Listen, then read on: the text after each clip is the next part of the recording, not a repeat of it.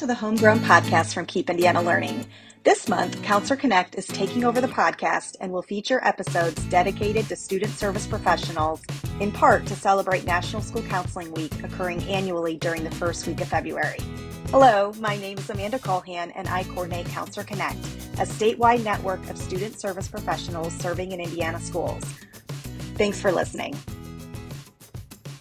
Thank you for joining us for the first of 4 episodes in the Counselor Connect takeover of the Homegrown podcast. We are thrilled to join the country in celebrating National School Counseling Week, and we're excited to talk about school counselor advocacy today. Hello, listeners. My name is Amanda Callahan, and I'm the coordinator for Counselor Connect, a support network for student service professionals operated by the Central Indiana Educational Service Center. I'm thrilled to introduce today's special guest. Joining me today is a recent Indiana School Counselor Award recipient, Lydia McNeely, formerly a school counselor at Charles Scott Middle School in Hammond, who recently moved into the College and Career Coordinator position for the district. Congratulations, by the way, on this new position and on recently being awarded the Exemplary Middle School Counselor and the Indiana School Counselor of the Year awards. We'll talk a little bit more about the awards in just a minute, but first I want to welcome Lydia. Thank you so much for joining me today. Thank you, Amanda, for having me. I'm excited to be here with you today. Yes, I love it. Thanks for joining us. To start, I'd love for you to tell us a little bit more about yourself, maybe a fun fact, or perhaps why you chose the counseling profession. Sure. So my name is Lydia McNeely, and as Amanda mentioned, I am the College and Career Coordinator for the School City Hammond. So I oversee the school counselors throughout the district. I'm not their boss. I just kind of oversee the program and the college and career readiness that we're doing K-12. And then I also have a small group of students that I'm going to be able to work with that have gotten into, might have had some issues with being in the school building in the past. So just kind of working with them as a small group one-on-one, which I'm really excited about. So I actually am not a traditional, like I wasn't a traditional student going to school. I had my daughter very young. I was, the teenage parent. And so my road to be here was not an easy one. And so I started off working in School City Hammond as a parapro. After working in a telecommunications company. I worked for a telecommunications company for 14 years. Worked there, they closed the center down. So I had always gone to school, like taking a class here, taking a class there, but I'd never finished. So I started off in the district working as a parapro. Then I became a long-term sub. When I became a long-term sub, I had finally earned my degree, my bachelor's degree. And then I became an SEI, which was like a suspension expulsion interventionist. So I worked directly with students who were having issues. We were addressing disproportionality, addressing issues with students who were getting pulled out of the classroom, trying to figure out like why. And then I worked right next to the school counselor at the time, and who's Allison Bird, and she was probably one of the reasons why this all kind of started. Just kind of seeing the way she interacted with students, seeing the relationship she built with students, seeing her in those meetings with the parents and the staff, and kind of them looking at her like the expert in that room. I thought it was really powerful. And I thought that the work that I wanted to do with the students, I think that becoming a school counselor would help propel me and have a bigger impact. So that's how it started. So I started going to school once I became the student, the SEI at the building, and moved on from there. So I'm really fortunate to be here now with you today. Wow, what a journey you've had. A lot of different experiences, and thanks for sharing kind of your personal story, a little bit of that background for us to really be able to fully understand kind of where you started and now where you are. That's great. And it sounds like now you're wearing many hats as a leader in your building and in your district, but also getting to work with students still. That's awesome. I know I hear leaders say that when they do move into those positions, it's hard to no longer have their student caseload. So that's pretty cool that you get to keep that. I bet that's exciting for you. She emailed me and she's like, well, do you think this is, going to add too much to your plate? And I'm like, no. It's that missing piece, I think. Yeah. And I think like when we talk, I know we're going to talk about advocacy, and I think like that student voice and really working with that student is something that, I've only been in this position for a couple of months, but definitely something that I was missing. So I'm excited to go back to that part. Absolutely. Absolutely. And so, as mentioned during the introduction, you were honored at this year's ISCA conference as you were awarded with both the Exemplary Middle School Counselor as well as the Indiana School Counselor of the Year awards, both incredible honors to receive. And I know talking about ourselves sometimes can be a little uncomfortable, but I'd love for you to share kind of what about your program helped elevate the work that you do, or maybe what stood out to your colleagues leading to your nomination for this award. I hope that I think my passion and I guess my drive for the work is what I would hope led them to submit the nominations. I know a couple of people who actually submitted my name, and one of them was a teacher, one of them was, I believe, the principal, one was my co-counselor. So just the work that we've been able to kind of do together. So I think the big piece is like that collaborative work in for us and for our department, for our program. Like we in growing it over the past several years, it's really us not working in a silo, like us really working with the teachers, talking to our staff about our role, what our role should look like, going into the classrooms, and we are still reactive. Like, I'm not saying that we're not, we definitely still have a lot of work to do, but just kind of building that, trying to be proactive, trying to advocate for the role. And like I said, I work in Hammond. About 80% of our students would be free or probably close to 90 as a district are free and reduced lunch. We have a Black and Brown population. Being very intentional with the work that we're doing and looking at that data and seeing how we can advocate for all of those students. Like that DEI piece for me is really important. And I think part of it is because I've grown up in these spaces with these, like, not exactly in this community, but I grew up in a community a lot like this one. And my road was not paved, like I said. So just kind of like taking that and not taking like the work that we've been able to do or the seat that I'm in right now, like not being able to take that for granted and not being very intentional with the work that we're doing and the space that I'm holding and doing the work here. Like, to me, it's important to be able to have the ear of, I was in a meeting, which is why I was like to our podcast right now. But I was in a meeting and I'm literally with the district leadership in this meeting. And so having a voice of a school counselor, having a voice of, a Latina, and I don't know if I'm like the first Latina to be the school counselor of the year. I don't know about that. I will find that out. But like that space, and to kind of advocate for our position, our roles, and all of our students. So like that's really important to me. So it's driving everything that we did at the school level, but now to be able to kind of hopefully grow what we did at that school and address the needs of our students at the district level is, I don't take that responsibility lightly, and I'm really excited about the work that we've been able to do, that we're going to continue to do, and the connections that we're making along the way.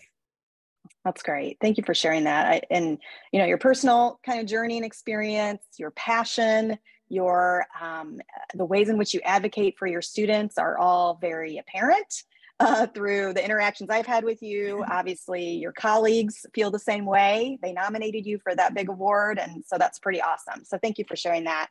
My next question is, if someone asked you to share what counselors do in like 2 minutes, what would your elevator speech be? I would first say so I love that multitasking ninjas, because I really do feel that we are but that's just, but definitely I think that we hold so many different hats. And then we maneuver and we have so many different plates going on at one time that we're trying not to drop.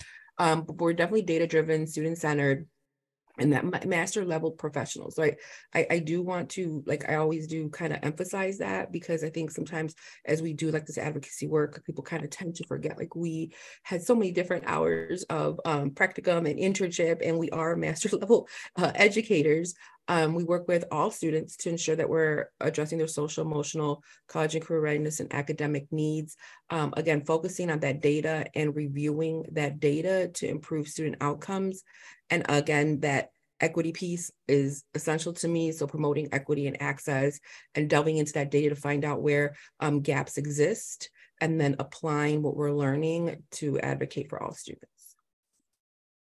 Great. Thank you. You mentioned, what'd you say? Multi ninja hats. Is that what you said? So I bought some mugs for us for Christmas for some of the counselors, and it was like multitasking ninja. I love that. I just love that. I don't know why. I love that. But I'm going to have to, yes, I'm going to have to borrow that. You need that too. You're a multitasking ninja yourself. I love that. Aren't all educators? I mean, so many educators are multi ninja or tasking ninjas, aren't they? Oh gosh, especially right now. Every day. Love that. Love that. Okay, so you've alluded to some of this already, but in what ways do you advocate for the school counseling profession? So this is coming out at National School Counselor Week. So National School Counselor Week is so important for us. It's easy when you have a building that you have, 800, 1,000, or you're working in a district like ours, like 12,000 students. I'm not sure how many teachers are there, but like if you have all these teachers, it's easy to kind of get lost in that shuffle.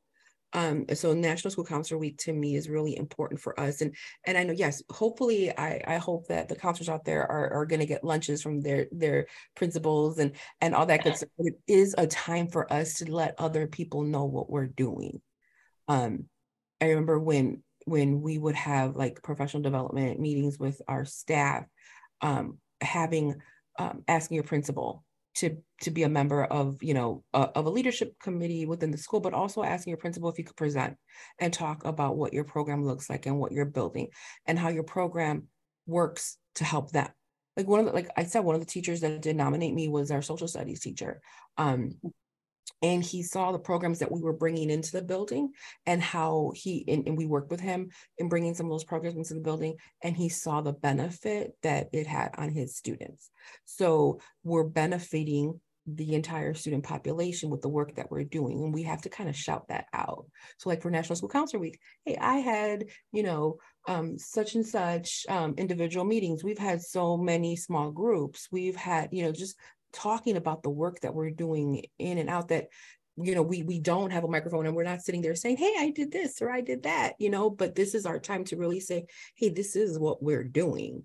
And it does have an impact on our students. And if you're looking at data and you're looking at the number of F students had first semester versus the F students have second semester, they have improved. I'm not saying that working with the teacher and working with tutors didn't have any type of effect on it, but maybe working with them individually, calling parents, talking to them about like anxiety, test anxiety, talking to them about study skills, like things like that have an impact on it too. So like not selling yourself and the work that you're doing short. And I think that, we're really, I think as a profession, like we're not that like, usually out there ready to stand out and shout what we're doing. But I mean, this is the time that we really have to. I mean, when you're looking at advocacy, it's really about having those relationships with your administration.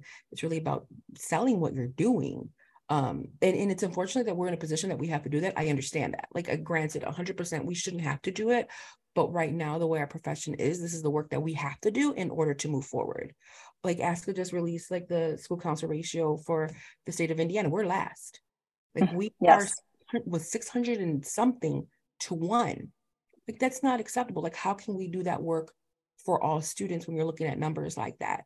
But again, talking about the work that we're doing and not spending so much of our time on non-school counseling related tasks, like letting your principals, letting your administration know like what that looks like and what that means in practice, I think goes a long way to try to build that program, because you're not going to be able to build, like you can build your program, but you're not going to build it to affect the entire school population if they don't know what you're doing and if they don't believe in the work that you're doing either. Absolutely. Absolutely. So I heard you mention the importance of having a seat at the table, educating others on the great work that school counselors do.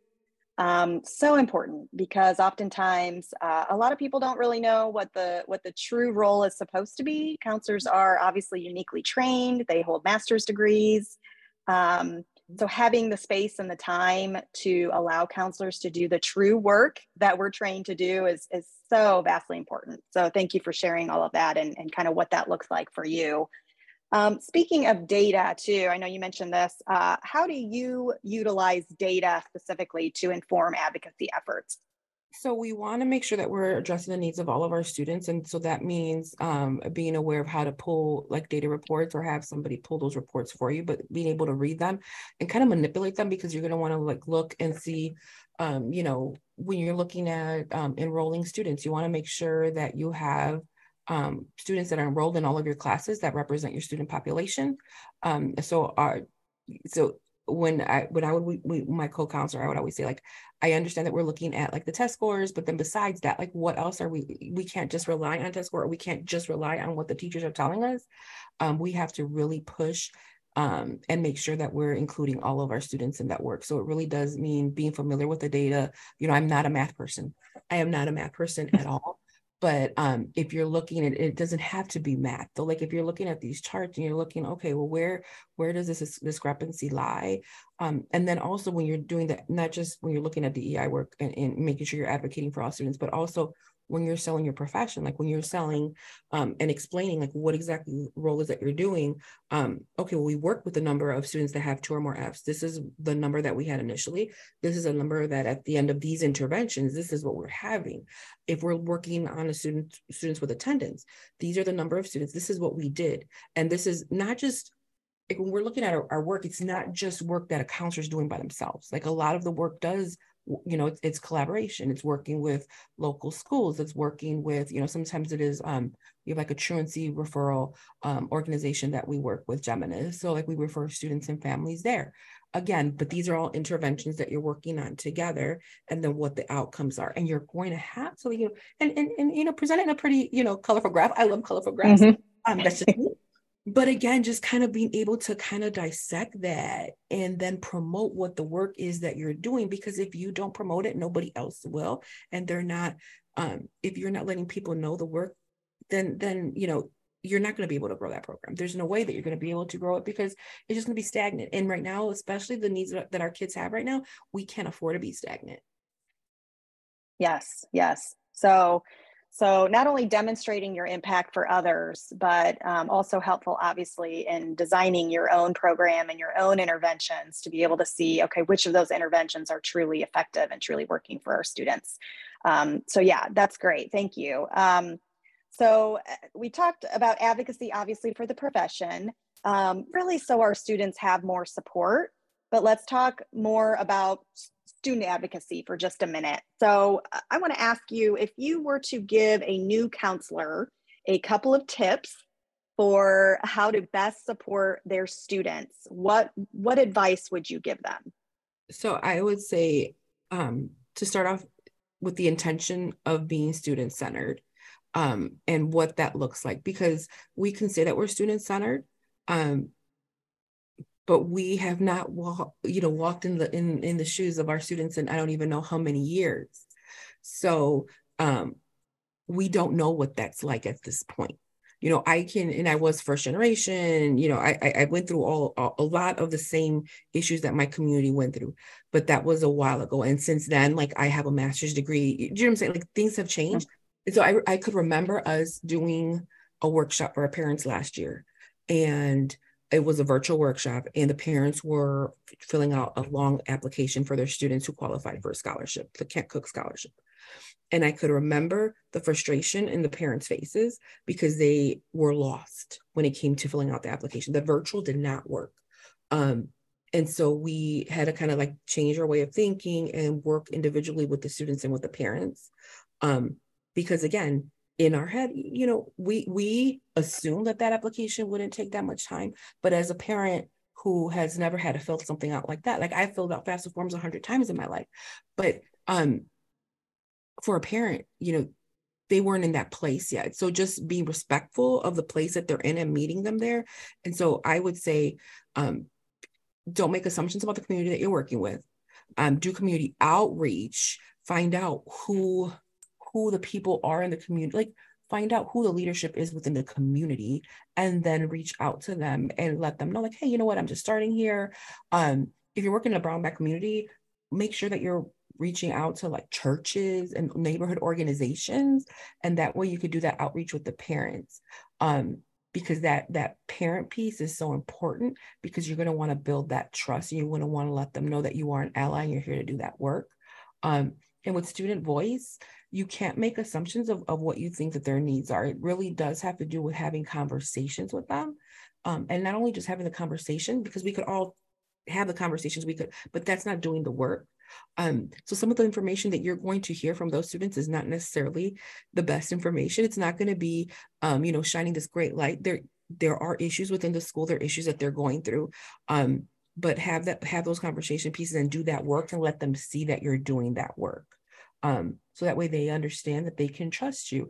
And if it's a survey that you're sharing with your administrators, like, let them know, because a lot of the work that we were able to do because our administration understood the surveys that we were doing, understood the feedback, and understood the need. So if I just started, creating, we were able to talk about microaggressions, but he understood we had to talk about microaggressions because he understood what was going on in the community. So it wasn't just blind, we had that conversation, and I let him know what the intention was and how we were going to have a plan to address the needs of the students. It wasn't just something that we just blanketly did. It was something that we worked on together. And I think that is so powerful. And the students knowing at the end of the day that we have their best interests, and we're not just saying that, we're actually doing that work. And sometimes those conversations are uncomfortable, and we get that, but we're still going to be their ally and do that work with them. Then that goes so much for building the program, building those relationships, and doing the work that we're trained to do. Yes, and more yes. Getting to know your people and meeting students where they are. So important. So one last question for you, really, it's just if there's anything that we didn't talk about yet that you didn't get a chance to share with us, let us know. Is there anything we didn't touch on that you wanted to share with our listeners? Collaborate. I think that collaborate with other people. And I think that it's really easy to kind of be accustomed to the way things are. But unfortunately, we have to learn and grow and advocate for our profession or to do the work that our students need now more than ever before. And sometimes, especially in the state of Indiana, I know that things can be uncomfortable. And I know there has to be certain ways that we're doing things, but we can't stop the work because it's uncomfortable. We have to be smarter, and we have to be very intentional what we're doing, but we have to continue this work because our kids need it. Our kids depend on us, don't they? Thank you so much, Lydia. Thanks for being with us today. Thank you for sharing your story and your experience and your work. We will drop Lydia's contact information in the resources in case you want to reach out to ask any follow-up questions, or if you want to continue to be inspired by Lydia and her team of counselors in Hammond. So thank you again, and be sure to check out the other episodes in this very special series where Counselor Connect takes over the Homegrown podcast. Thanks, Lydia. Thank you. Thanks for having me, Amanda. Have a good day, everybody. Thank you for joining us for this episode of the Homegrown Podcast. Please share this episode with an educator you know. It helps if you subscribe, rate, and review us. Visit us at www.keepindianalearning.org to find more Counselor Connect resources and professional learning opportunities. Counselor Connect is powered by Keep Indiana Learning, a department of the Central Indiana Educational Service Center. Please reach out if you'd like to connect to our amazing network of student service professionals across the state.